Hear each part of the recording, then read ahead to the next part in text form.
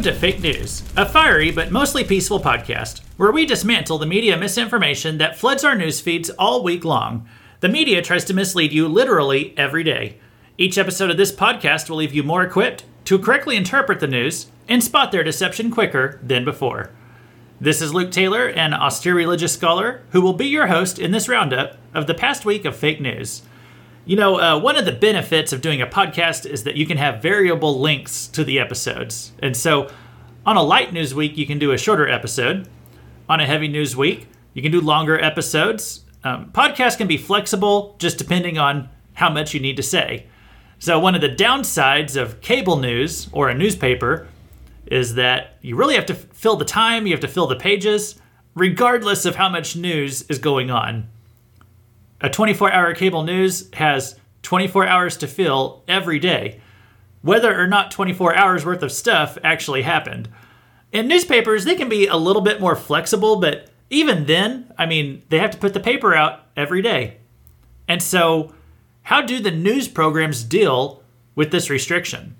Well, they can do so in a number of ways, but one of those ways is to report what I call the non-story.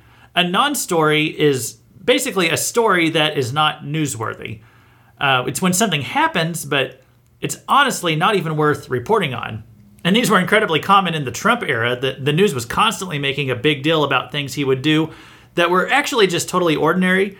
And Trump did do a lot of extraordinary or irregular things for a president to do. But it could be kind of hard to tell sometimes because the media would make just as big of a deal out of the ordinary things as they did the unordinary things. And so it's kind of hard to tell when something was actually ordinary or not. Now, why does the media like to have a heart attack all the time about non-stories? Well, there could be a variety of reasons. One of them could be that the news for that day is just so boring that they're trying to fill space and they're trying to draw in viewers somehow. I think they do that a lot with these, what blank is racist articles. We'll get to a little bit later in our Everything is Racist section.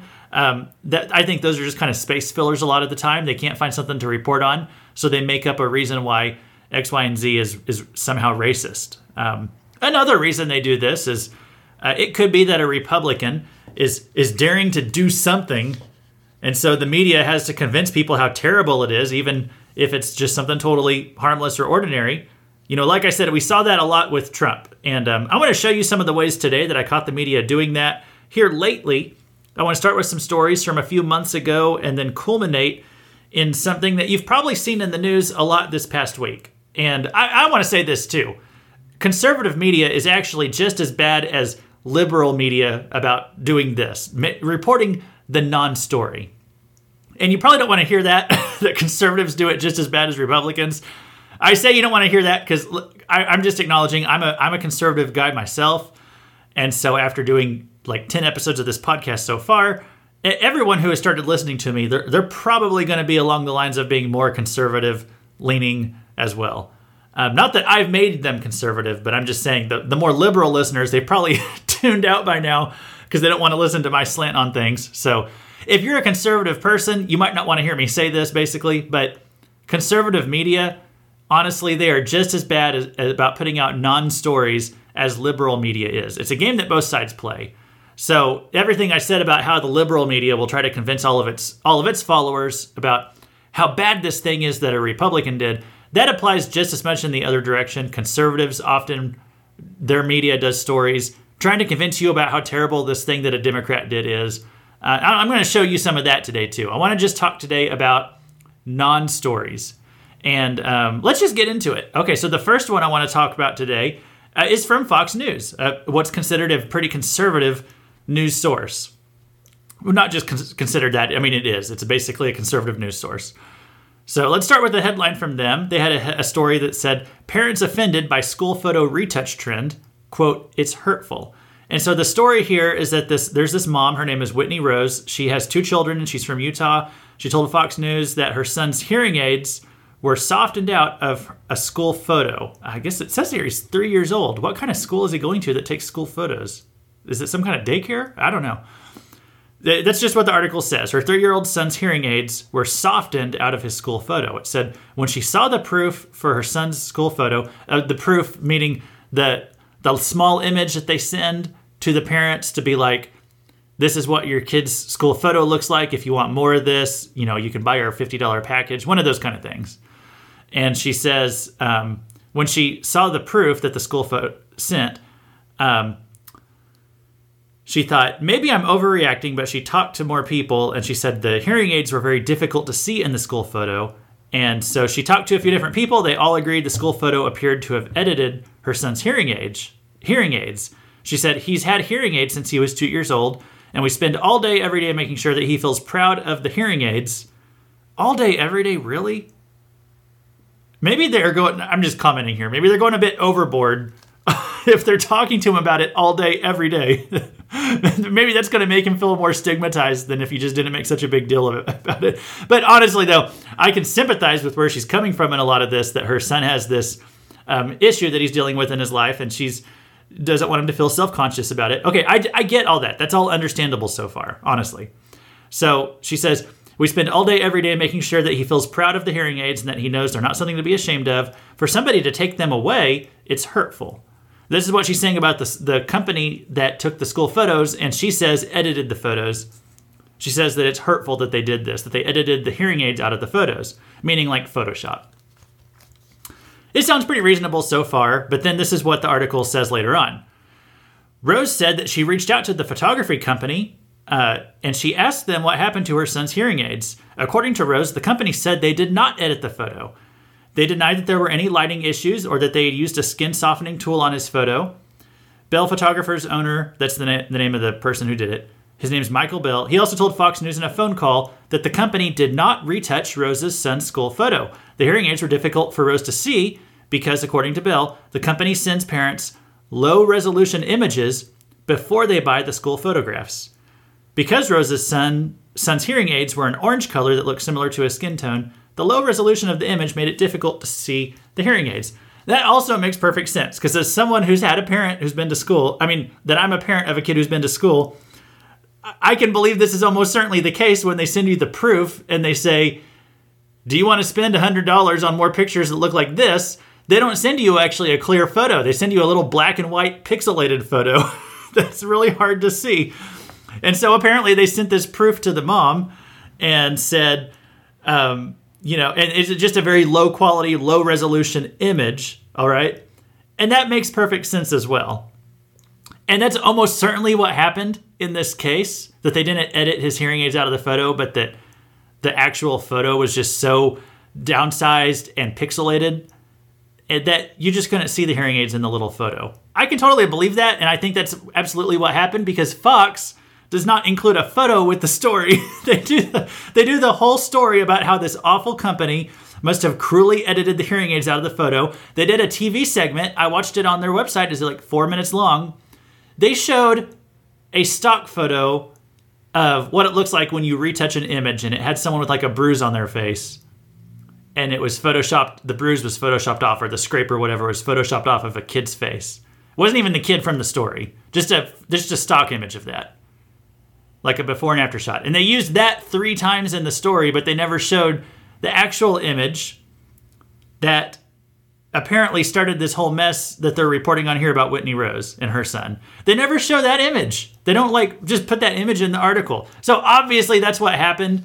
This is a non-story. This is a mom getting upset about something, because obviously she spends all day, every day trying to convince her son that he shouldn't be ashamed of his hearing aids. If that's what she's doing all day, she's probably the one who's overreacting to this more than anyone else.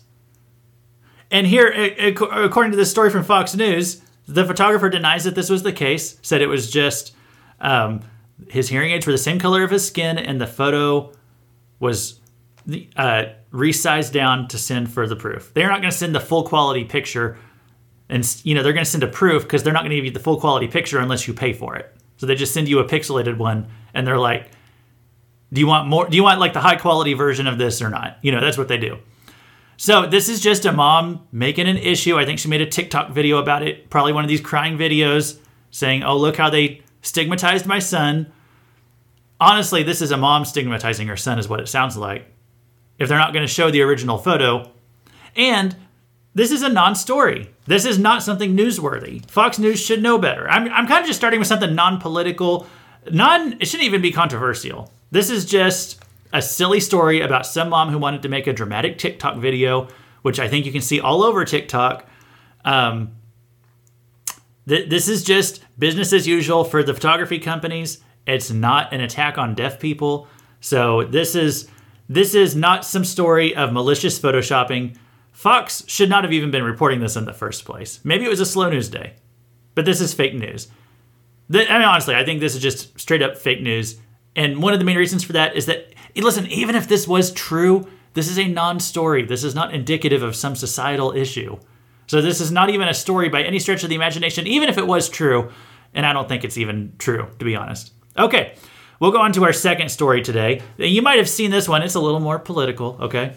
But we do that here. We do politics here. This one is the report that Donald Trump had COVID last year when he participated in the presidential debate against Joe Biden. If you remember, there were only 2 presidential debates last year. They had the first debate, worst debate I've ever seen in my life. They had that debate, which was moderated by Chris Wallace, who is stepping down out at Fox. We also heard this past week, and I could not be happier about that because he did such a terrible job moderating that debate, that first presidential debate in 2020. Worst debate moderating I'd ever seen. And Trump and Biden were clowns during the whole thing, too. Like, everyone was terrible on that stage. But anyway, back to this story. So, there was that debate. Then the second debate never happened. There was eventually a second debate, but the first debate that was supposed to be the second debate, I don't know if I'm making sense today. The original second debate got canceled because Trump came down with COVID. He was out for a couple weeks. And then the time of the third presidential debate came around. That ended up just being the second presidential debate. So there were only 2. There's normally 3. There were only 2 last time. Anyway, there's a book that's come out. In this book, it alleges that Trump had tested positive for COVID-19 before the first debate. And so it said that Trump, here's a headline from The Bulwark, Trump knowingly had COVID in presidential debate. That's the headline. So saying that he had COVID in that first debate and he just didn't tell anybody. Well, if you actually look into the story and what the book says, Trump tested positive, then he took another test to confirm it, and that test came up negative. I don't know if he took any tests after that. But basically, he concluded, since he felt fine, that it was a false positive, and they went ahead and went forward with the debate. And he didn't show symptoms of having COVID until after. So it could have been a false positive for all we know. He took another test, and it came back negative, and at least one other test, and it came back negative. So, and by the way, with COVID tests, false positives happen all the time. I just know that this is just a fact. False positives happen on any kind of test. I knew someone last year, one of the first people I knew who got COVID, he tested positive for it, and then he never had any symptoms. And they came back later and said, oh, it was a false positive. So this kind of thing happens. He may have just had a false positive. Anyway, the news is reporting, like The Bulwark here, Trump knowingly had COVID in presidential debate. I've seen that headline a million times the past few weeks. It's not true. Okay? It's a non-story. Because, yeah, you could report, oh, he took a test and it came back positive, and then he took another test and it came back negative. But they only put the positive test in the headline. Here's CNN. CNN reporting what The Guardian said. Kind of confusing, but okay. Trump tested positive for COVID-19 ahead of 2020 debate with Biden. Okay, but then he also tested negative. They only put the negative in the headline, by which I mean the positive.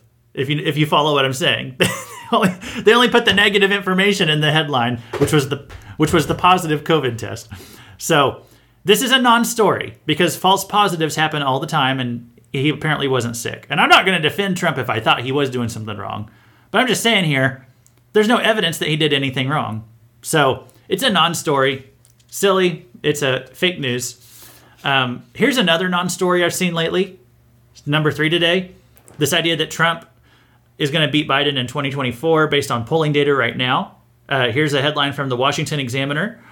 Trump beats Biden among likely voters and independents in Iowa 2024 rematch poll. Okay. So here's why anytime you see a news story about what's going to happen in 2024 and Trump's ratings and Biden's ratings and all that, here is why that is always going to be a non-story. Because we are in the first year of Biden's presidency. It is 2021 right now. And I know that he has had a really crappy year. And I know that if things don't change prior to 2024, Biden would probably lose in 2024. Sure. But listen, things are almost guaranteed to change between now and then. I'm not saying he's suddenly going to become this wonderful president, wonderful man, have his cognitive ability back. I'm not saying all that's going to happen.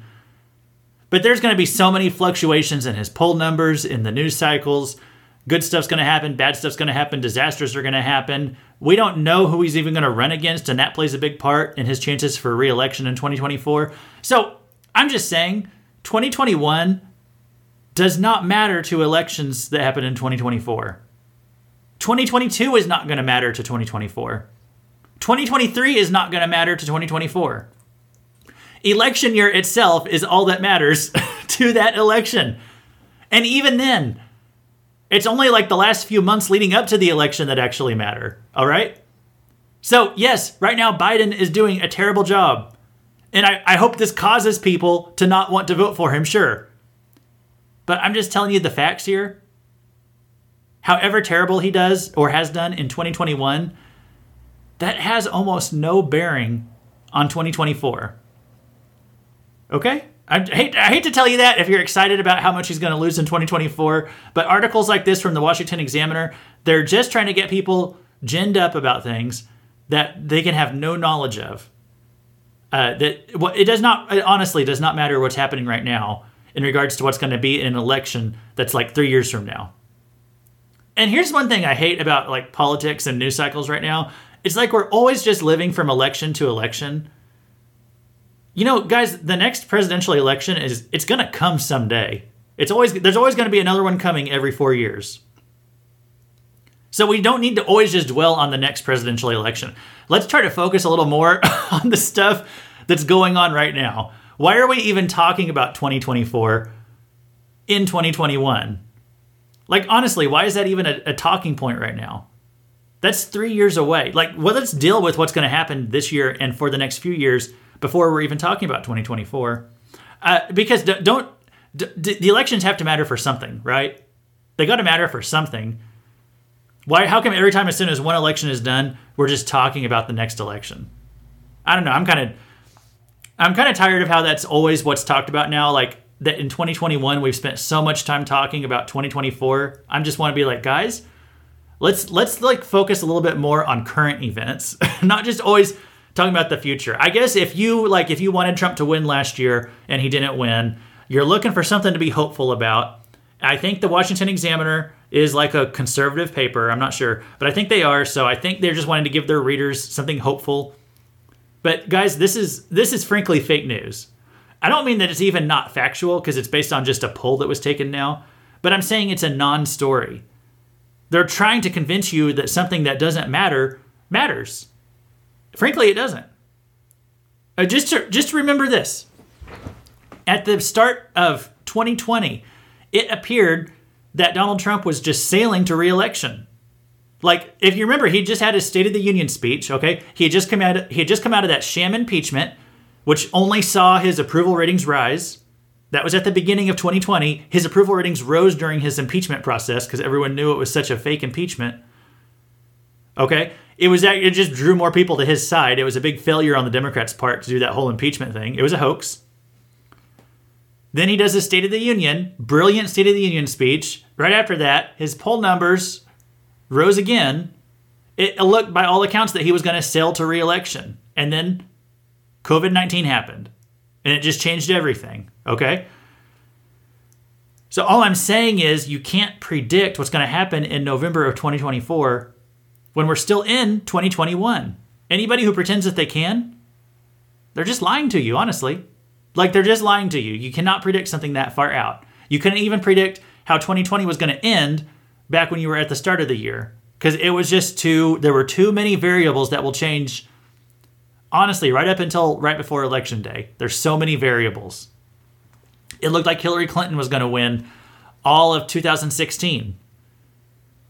And then just like 2 weeks before the election, she gets reinvestigated by the FBI, and that caused her numbers to drop, and that was probably what got Trump to squeak through over the finish line. It had looked up until that point like she was going to win. Newspapers were even saying the day before the election of Donald Trump, they're saying Hillary Clinton, 99% chance that she's going to win. And then she didn't, because you can't predict a lot of this stuff, okay? So doing polls in 2021 about 2024, guys, let 2024 come when 2024 comes, okay? Let that come on its own. I remember as soon as 2016 was over and Trump won, the media just wanted to talk about, well, 2020, is Trump going to be reelected? I'm like, guys, we'll see. We don't need stories about that in 2017. And we don't need stories about 2024 and 2021. Okay. And one more reason this is a non-story. It's a story about saying that Trump would win in Iowa. He already won in Iowa in 2020. That was not a state that he even lost in 2020. So why are we? So yes, Trump won Iowa in 2020. So why would it be surprising that at a time when Joe Biden has only decreased in popularity, that he would still lose that state? It's a total non-story. All right? It's fake news. I mean, but I believe the story is true. I believe the facts are right. But at the end of the day, it's a non-story. I'm not really angry today. If I sound angry, I'm just a little...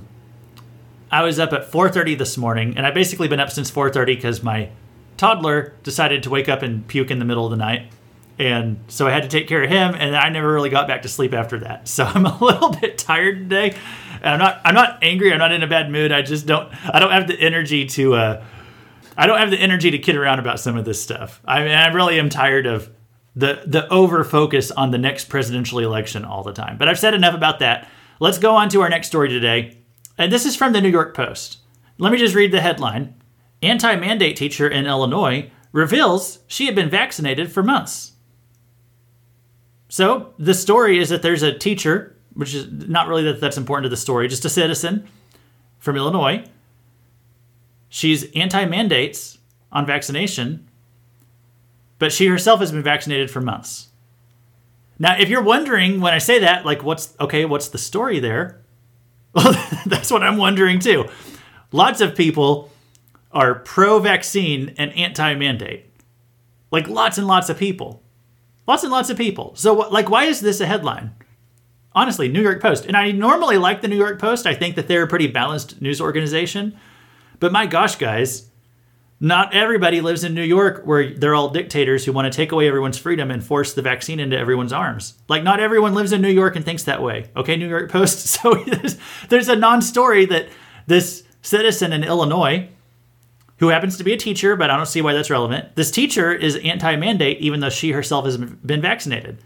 Well, lots of people choose to get a vaccine for themselves because they're doing what's best for them. But that doesn't mean they necessarily think that everyone should be forced to get a vaccine. But the media is so small-minded, like they can't distinguish between a person who's like that and a person who's one of these dictators who just thinks, oh, I got the vaccine and I want to mandate it for everyone else too.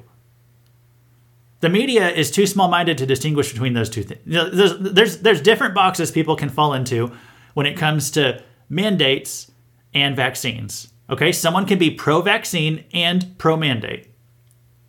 Someone can be anti-vaccine and anti-mandate. Someone can be pro-vaccine for themselves, but against mandating it for their next-door neighbor. Okay, and there's a heck of a lot of people who fall into that third category because those are normal people, all right?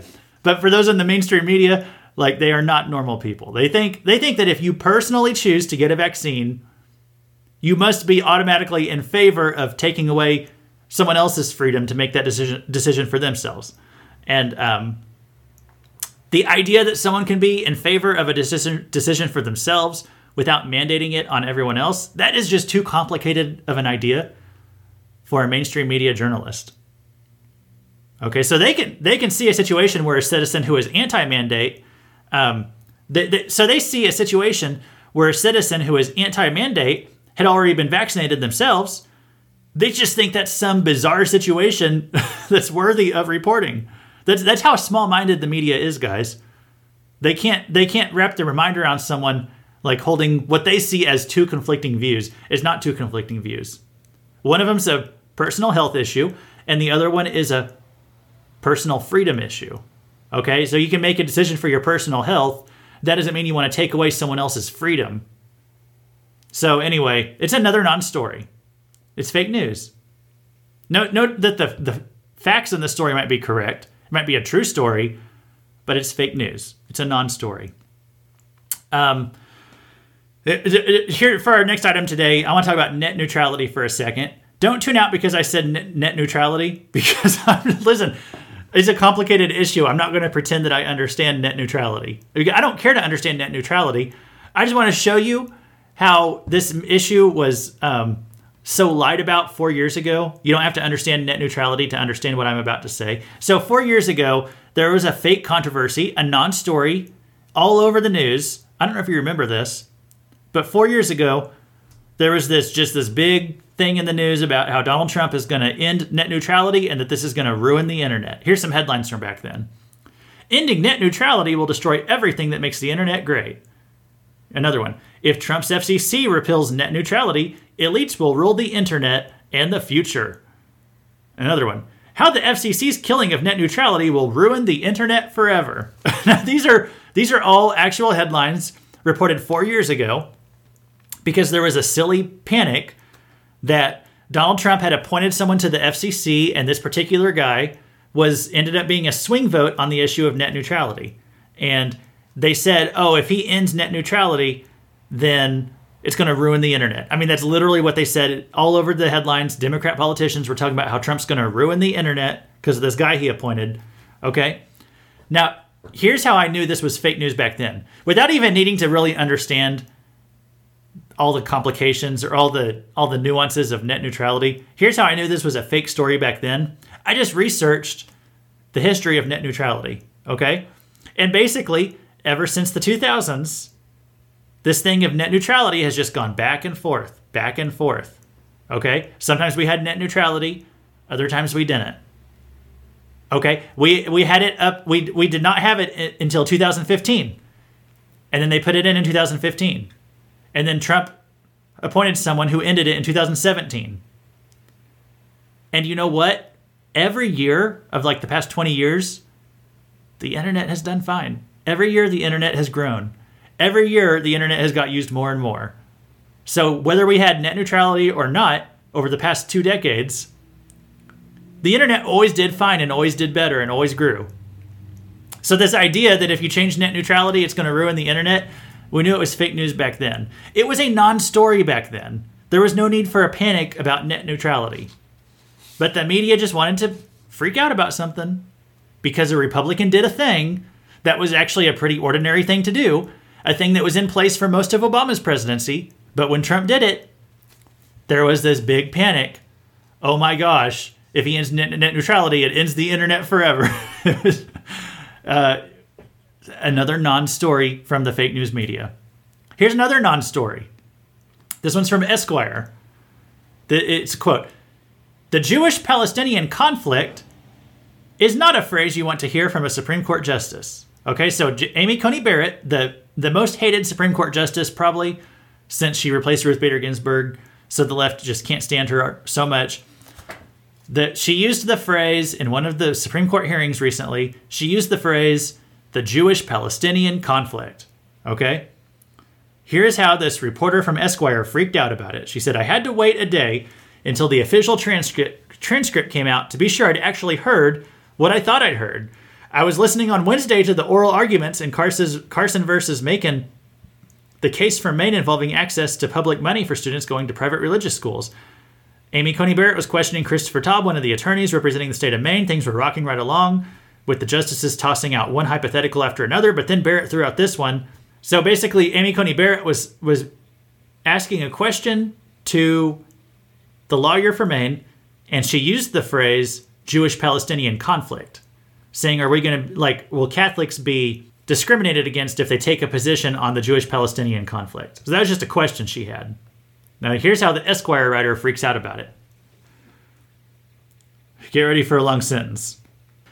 I'm fairly sure the justice was referring to the ongoing dispute between the State of Israel and the Palestinian people living in the occupied West Bank in Gaza, a secular conflict, albeit one with a religious subtext. But the only people I've ever heard refer to the situation as the Jewish-Palestinian conflict were conservative American Christians whose interest in Israel's survival is based on anticipating the time in which some scripture says all the Jews will return to Israel, one of the precipitating events leading to the return of Christ and the final judgment at the end of the world. Oh, the Esquire writer is freaking out that because of this 3-word phrase, that to me is a perfectly normal phrase to use. Then again, I'm one of those Christians that this Esquire writer probably hates. But this 3-word phrase is so scary because it means that you're anticipating the end of the world. Well, I read through the article, and you want to know what this article is missing? It never gives the alternate name for that conflict. Like, if this writer doesn't want Amy Coney Barrett to use that 3-word phrase, like, what does she want Amy Coney Barrett to call it? She doesn't give, like, you heard that big long sentence of her explanation of the whole thing. Surely you don't want that whole paragraph of a sentence to be used every time you refer to the Jewish-Palestinian conflict. I don't understand how that's a scary term. Like, even if I could see things from the other side, I'm a Christian. I'm pretty plugged into the political things going on in regards to America and Israel and Palestine and a lot of that stuff. Like, I pay attention to those things. I don't see what the problem is with calling it the Jewish-Palestinian conflict. I think this is just another non-story. Because the article, who says this is such a bad phrase to use, it doesn't tell us, okay, well, what is the phrase that she should be using then? It doesn't give us that information. So if this is such a problem, how do we fix the problem? That's from Esquire. Let me give one more thing today, and then we're going to get to our main item. Number 7 today. This is from Forbes. If you remember, a few months ago, Dave Chappelle had put out this comedy special on Netflix. And in this comedy special, he made some jokes about transgender people. He made jokes about lots of different people. But the transgender community is this... Apparently, you're not allowed to make jokes about them. Because they will... according to the left, they will become suicidal if you make jokes about them. So we should not make jokes about them. They're special in that way, according to the left. And Dave Chappelle got in some hot water for making those jokes. So this is what Forbes says. A few weeks after, they tried to get Chappelle canceled. It didn't work. Netflix wouldn't delete the special or anything. So Forbes puts out this piece a few weeks later. It said, "Life goes on for Chappelle and Netflix as 2 more trans women are killed." This was written by Don Ennis, a contributor for diversity, equity, and inclusion, writing for Forbes. Life goes on for Chappelle as 2 more trans women are killed. She wants to pretend that whoever these 2 random transgender people are, that these 2 people who were killed, this writer wants to pretend that it had something to do with Dave Chappelle because of the jokes he made. You could kind of get that idea from the headline. You could come away with that conclusion, and that's what she's hoping you'll come away with. That you'll come away from it blaming Dave Chappelle for these 2 people who died. In reality, his comedy special had absolutely nothing to do with the transgender people who died, who were killed, for whatever reason. Doesn't say they even committed suicide or whatever. They're just trying to associate Dave Chappelle with the death of transgender people. Guess what? Transgender people are going to die like every day in this country because we're a country of 300 million people. Okay, so if like 1% of the population identifies as transgender, that's like 3 million people, okay? So out of those 3 million people are going to die every day, all right? Over 100,000 people die a day. It has nothing to do with Dave Chappelle or any jokes that he made. So this is Forbes. I mean, just Forbes being really, really disgusting here. Trying to act like, oh, well, this story had something to do with Dave Chappelle. Just going to let you know right now, it didn't. Had nothing to do with him at all. That's just how disgusting some of these media sources are. It's another non-story. All right, we're going to do a Beyond the Headline now, and I want to talk about a big non-story that's been happening this past week. A big thing in the news that honestly has no place in the news. We're going to talk about that in just a moment.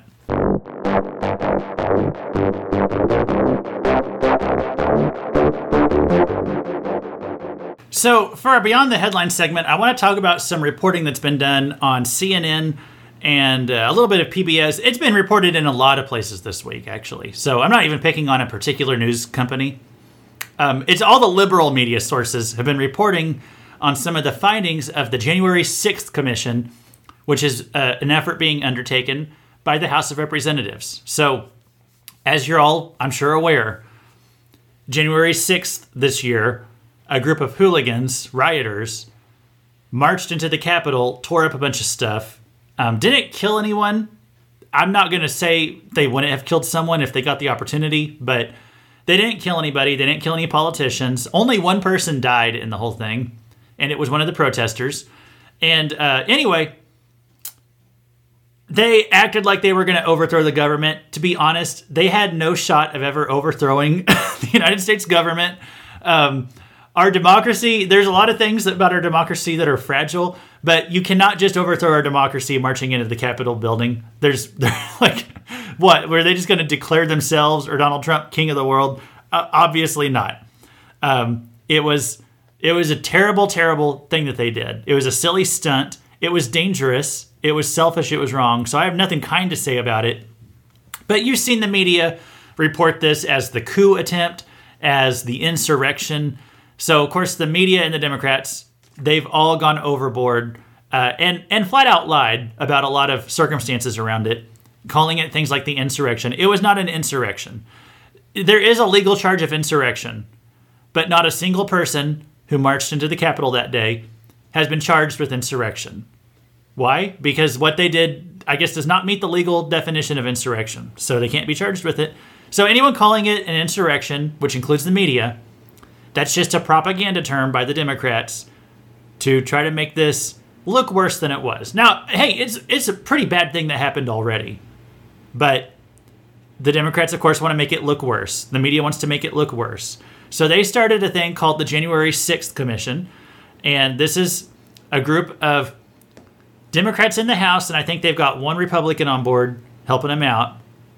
And to make it appear that it's bipartisan. They say, we want to get to the bottom of what happened on January 6th. They claim that Donald Trump had planned for this to happen to try to keep him in office, that he wanted this to happen. Now, Trump bears some guilt for what happened on January 6th because he was being a sore loser about the election and wouldn't admit that he lost and was trying to get states to overturn their results because he was not happy that he lost. However, he did not tell the people to march into the Capitol and do this thing. He did tell them to go protest, and he specifically said go peacefully protest. He did specifically say that. So I don't blame him necessarily that people marched into the Capitol. I don't say that was his fault. However, I would say he created an atmosphere where he allowed this thing to take place, and he does bear some of the blame for that. So I don't think they should have impeached him again for that, even though he did have some harmful rhetoric. I would definitely say that. However, I think it's laughable that he was trying to command these people to go in there and do this thing. Because even if they had been successful, let's say they went in there and they killed everyone in the Capitol. Well, guess what? We have a whole military. We have a whole nation full of people who wouldn't have put up with something like that. It wouldn't have started a civil war. It would, they did not have the infrastructure in place to take over the U.S. government. Okay, so there's no way Trump actually wanted them to do this because there's no way it would have worked in his favor. All this did was hurt him. It hurt him bad, as we're going to talk about a little bit today. But anyway, the Democrats are wanting to pretend that Trump was behind this whole thing, that he masterminded this. All right, they want to pretend that. They know he didn't. This is the ultimate non-story. Now that Russia, now that all that's over, this is Russia 3.0. Okay, Russia 2.0 was the Ukraine non-story. It was the Ukraine story, but that was also a non-story. That was what they impeached Trump for before. But that was just Russia 2.0. Now we're in Russia 3.0, which is this idea, this wild conspiracy theory that Trump is this mastermind who tried to start a coup to kill his vice president and Nancy Pelosi so that he could still be president of the United States. It was ridiculous. So just to actually prove how ridiculous this notion is, the January 6th Commission. So, like, somehow they subpoenaed this or got a search warrant, I'm not sure. But they uncovered some texts from Donald Trump's chief of staff at that time, at the time of January 6th. And they report these texts this week, the Democrats did, and then the media, parroted this, as if it's some kind of outrageous scandal, when this is just another non-story. The whole thing is really a non-story. They say they want to get to the bottom of what happened on January 6th. We've basically known, since at least you'd say since the week after January 6th, we've known all along the full story behind it. There's been no new information since then. This commission has done nothing to report any new findings or new information about January 6th, nothing that changes the story or the facts that we already knew. All they've done is tried to keep January 6th in the headlines for longer, and that's what they did this week. So, one of the texts that they uncovered, this was sent to Mark Meadows, who was Donald Trump's chief of staff at the time. It's a text message from Donald Trump Jr. When the people marched into the Capitol, Donald Trump Jr. texts Mark Meadows and says, he's got to condemn this crap ASAP. He didn't say the word crap, but I'm being family friendly here.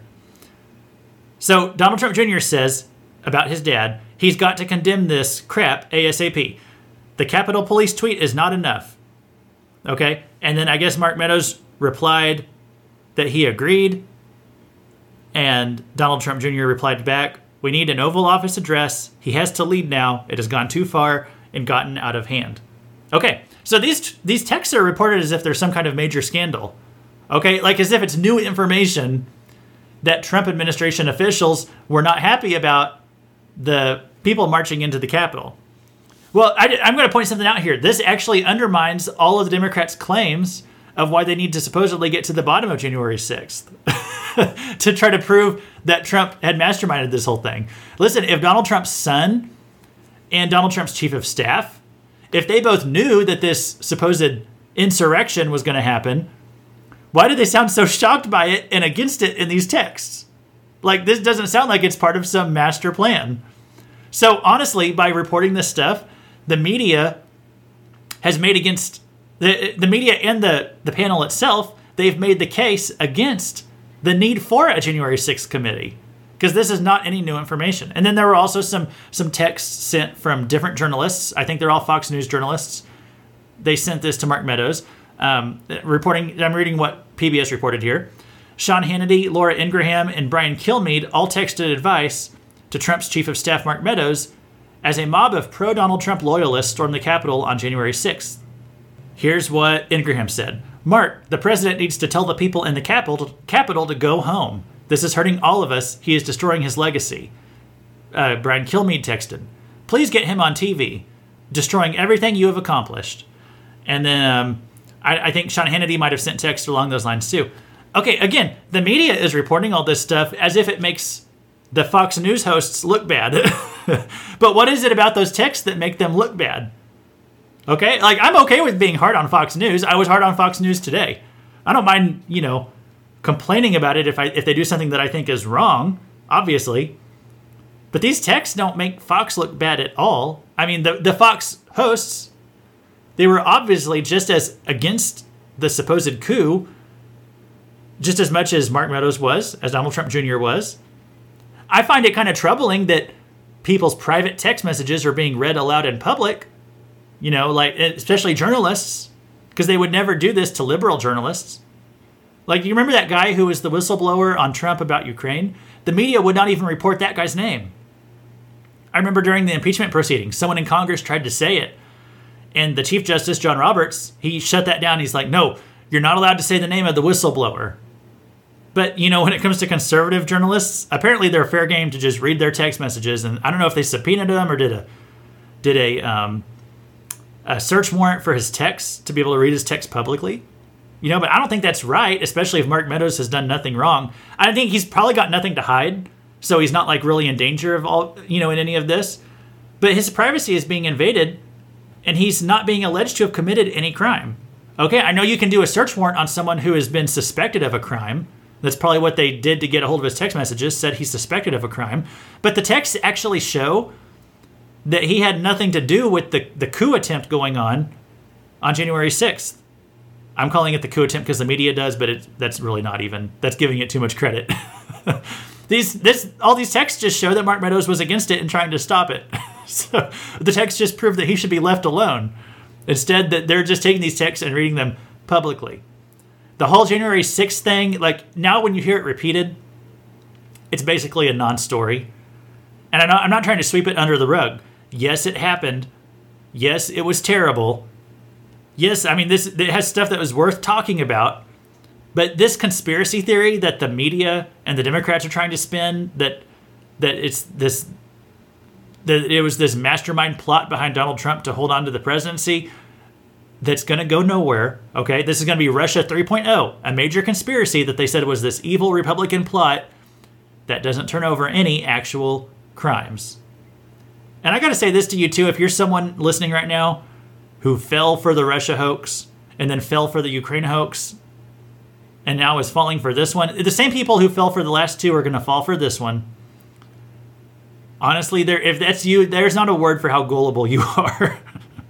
If you fell for the conspiracy theory that Trump colluded with Russia and then fell for the conspiracy theory that Trump broke the law in the Ukraine phone call, and now you believe that Trump wanted people to rush into the Capitol on January 6th, there's just not a word for how gullible you are, okay?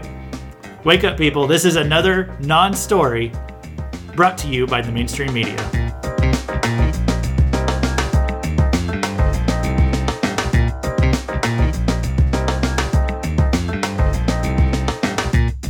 Okay, well, before I close down later, I want to mention this here.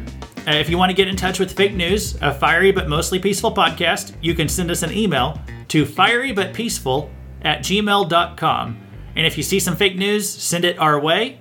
Whoever gets it to us first will get credit for it. And if you want to stay in touch throughout the week, we're on Twitter. Look for us at Fake News Weekly. And also, if you like Bible studies, or if you just really dig the sound of my voice, I do have another podcast. It's called Cross References. This has nothing to do with news or current events, but it is what I consider my main podcast. It has new episodes on Mondays. Just go look up Cross References on Apple, Spotify, wherever you get this podcast. You can also find my other one. And I'll go ahead and mention here too, I don't expect to have a new episode next week unless just something major happens in the news. We'll probably take next week off. Okay? I don't have, like the rest of the media, I don't have a news cycle to try to fill. I can take a week off if it's a slow news week. And I'm expecting a slow news week because it's right before Christmas. Usually nothing really big happens right before Christmas. And I try to get these out on Fridays. Next week on Friday is Christmas Eve. So you probably don't want to be listening to a fake news podcast on Christmas Eve. Okay? If you do, there is something wrong with you. Because why would you want to spend your Christmas Eve listening to me talk about fake news? Do something better with that night. So I'm not going to do one next week. But then the week after that, I will have an episode or two. I'm going to do a whole recap, or not a recap. I'm going to call it the top 5 fake news stories of 2021. So this is not like a recap of the whole year. I'm just going to pick 5, what I consider to be the 5 biggest fake news stories of the whole year. So we will do that next time. All right, let's pause here for a moment for a message from our president. I'm worried about families and elderly grandparents and what their lives are at stake. Everyone is a little harder. So, so grandmom can walk out without having, out of her porch without worrying about falling. We're going to make sure we take care of mom. We're going to take care of the child. Think about what that means. Think about what that means. No matter what anyway, I don't want to get going and look, that's what the refundable tax credit. No, I really mean it, man. Thank you to our president for that message of hope and inspiration that we so desperately need at this time of year.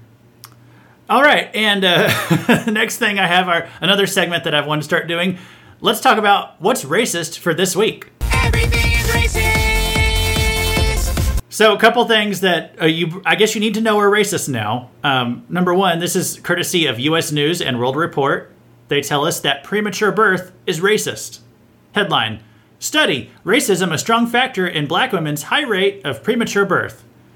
Recent research reviews what's known about the persistent gap in preterm birth rates between black and white women in the United States. So, this story claims that black women have babies prematurely more often than white women, and that this is due to racism. So, I'm wondering, and perhaps you are too, I'm wondering how racism could cause someone to give birth prematurely. And unfortunately, the article never says. So, it asserts this several times throughout the article, and at one point, the reporter asks this question to the doctor or researcher that they're interviewing. Okay, the person writing says, "You and your colleagues have listed exactly one upstream cause of preterm birth, racism. How would you characterize the certainty that racism is a decisive upstream cause of higher rates of preterm birth among black women?" This is how the guy responds. It makes me think of this saying, "A randomized clinical trial wouldn't be necessary to give certainty about the importance of having a parachute if you jump from a plane.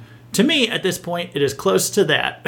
So, in that word salad that I just had to read there from them, he basically says he's not giving any data here. He has no data that he can give that racism causes women who are black to give birth earlier. He has no data to support that. He just wants you to know he's absolutely convinced. Just as if he would be convinced that you need a parachute to jump out of a plane, he can just tell you that he's convinced that racism causes black women to give birth earlier. Okay? And to the reporters, to their credit, they do ask, well, what do you mean racism? Is it racist doctors? Is that what you're saying? That the doctors who care for women who are pregnant, that they are racist? And this guy says, oh, no. He says black women receive the same medical care that white women do. It's just the general racism of society that has existed throughout their entire lives up until becoming pregnant. That's what causes them to give birth prematurely. So anyway, premature birth, I guess, is racist.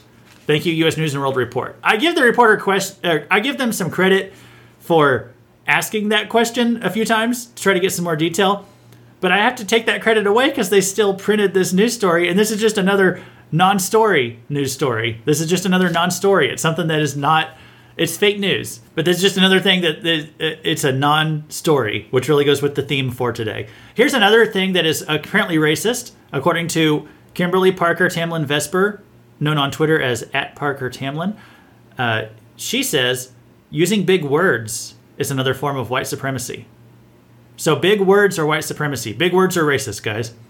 Parker Tamlin continues, blacks who live in urban areas do not have the same access to education as whites. This makes them less smart. If you feel the need to communicate like you are a thesaurus, you are probably a white supremacist. So I hate to be one of those people just giving the tired old, the leftists are the real racist thing. But I mean, honestly, this is flat out racist. This is not how conservative people see racial differences, okay? This person who is complaining about white supremacy, in the same tweet, she's claiming that white people are smarter than black people. She's complaining about white supremacy. This is not even how conservatives view things. This is how liberals view things. And then, I don't know where this elementary school is. There's an elementary school called Centennial Elementary. And they put up on their sign, this was taken like a week or two ago, it said on December 8th, it is Families of Color Playground Night, where on this night, only non-white people are allowed to use the playground. The Babylon Bee had the greatest reaction to this. Okay, they put up, Babylon Bee is a satire site, but they put up a headline that said, the KKK is disbanding because modern progressives are just doing their job for them. But frankly, that's exactly right. Like, it's a satire site, but other than the thing about the KKK disbanding, I mean, modern progressives, it's like their goals with separating, dividing black and white people, it's just what the KKK would have wanted 100 years ago. And they do it today. And they get cheered on for it, and they call it anti-racism. It's just racism. It's called anti-racism, but it's just racism. Hey, I'm going to play a clip here. It really goes good with this clip by a comedian named Ryan Long. Okay, and this video is a couple years old, but this video has two guys in it. One, it's just a comedy video. Okay, they're not real people. But one is a self-described woke person, and the other is a self-described racist person. They're both wearing t-shirts in this video. One person's shirt says woke, one person's shirt says racist, and they have the same opinion on everything. I'm just going to play a clip from this. When me and Brad first met, I didn't think we'd get along, but turns out we kind of agree on everything. Your racial identity is the most important thing. Everything should be looked at through the lens of race. Jinx, you owe me a Coke. We both have a lot of opinions about people of color, even though we barely know any. I say colored people, but as long as we're classifying them, we both think minorities are a united group who think the same and act the same. And vote the same. You don't want to lose your black card. Sorry, I don't know. I just think we should roll back discrimination laws so we can hire based on race again. Jinx, now you owe me a Coke. Hey, tell them what you told me yesterday. White actors should only do voices for white cartoon characters. I've been saying that for years. Stick to your own. Us white people, we have so much privilege. I agree. It is a privilege to be white. Ask him about interracial dating. All I said is that black men who date white women have internalized racism, and white men that date ethnic women are fetishizing them. Guys against interracial dating now. Like, am I being pranked? Did Boomer put you up to this? So you can watch it on YouTube if you want. It's called When Wokes and Racists Actually Agree on Everything. And it's by a comedian. His name is Ryan Long. You can go check that out. Anti-racist is the word that the woke people use to justify all their discrimination against whites and how they can justify even some of the bigoted things that they say against black people or any non-white people. You know, they say terrible stuff about non-white people all the time, like that they're not as smart. They say these things and they just say, oh, well, it's okay. I'm an anti-racist. So that I'm on their side so I can say this negative stuff about them. Being an anti-racist is just being a racist, okay? You want to be a non-racist person. You can be not racist. That's fine. But these people who say that they're anti-racist, it's all a scam just to hide their actual racism. Okay, we're going to close down here today. Oh, no, I gotta give out the Fakest News Award. I forgot about that. Fakest News of the Week. Let me tell you who I'm going to give that award to. So looking over all the news articles that we had, I had to decide what was the fakest news of the week, who to give that award to for this week. And CNN ends up getting this a lot. Washington Post has probably got it the second most amount. I did have a lot of CNN stuff today. We had a lot of fake news about how they're reporting on this whole thing with Mark Meadows' texts. I'm going to give the fake news award to The Bulwark. Their headline earlier that Donald Trump, this was the one, a lot of these were non-stories, even if the facts were true. A lot of these things today were non-stories.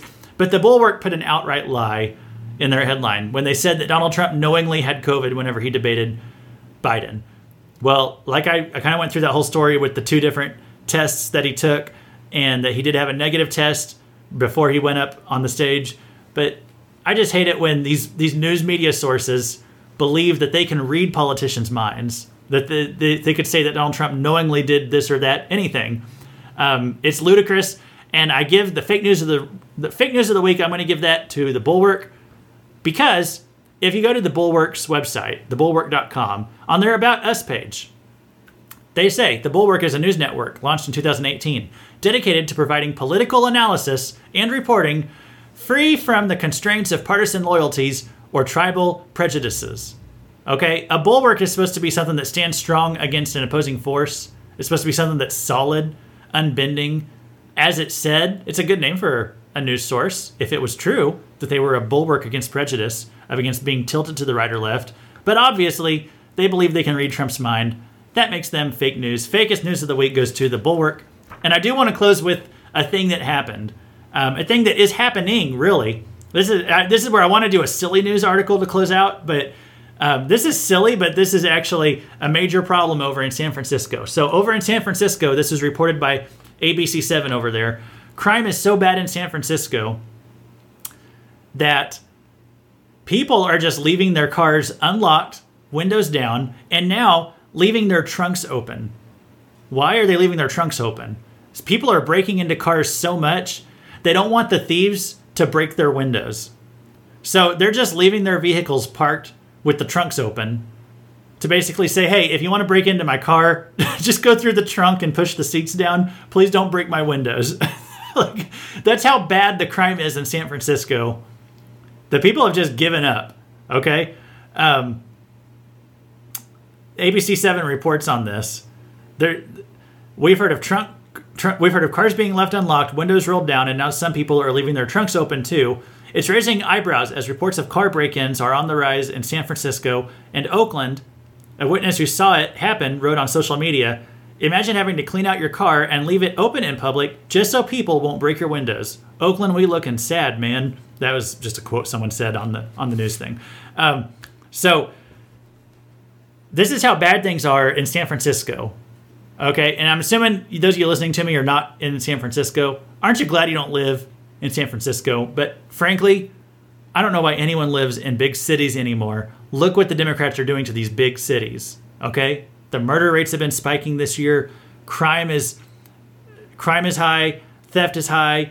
Looting has just been nonstop. It has not let up since it has let up since last year, but it still goes on week to week.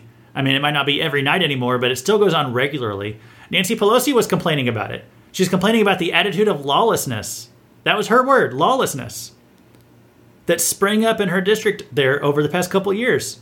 Because, like I said, crime, murder, theft, looting, it's erupted over the past few years in these big cities. But let's ask ourselves, who cheered all this behavior on last year? Well, it was Nancy Pelosi and the Democrats. When the whole Black Lives Matter thing erupted, they cheered it on and said, "Oh yeah, breaking into a Target and stealing a Lego set or a TV, that's racial justice, man."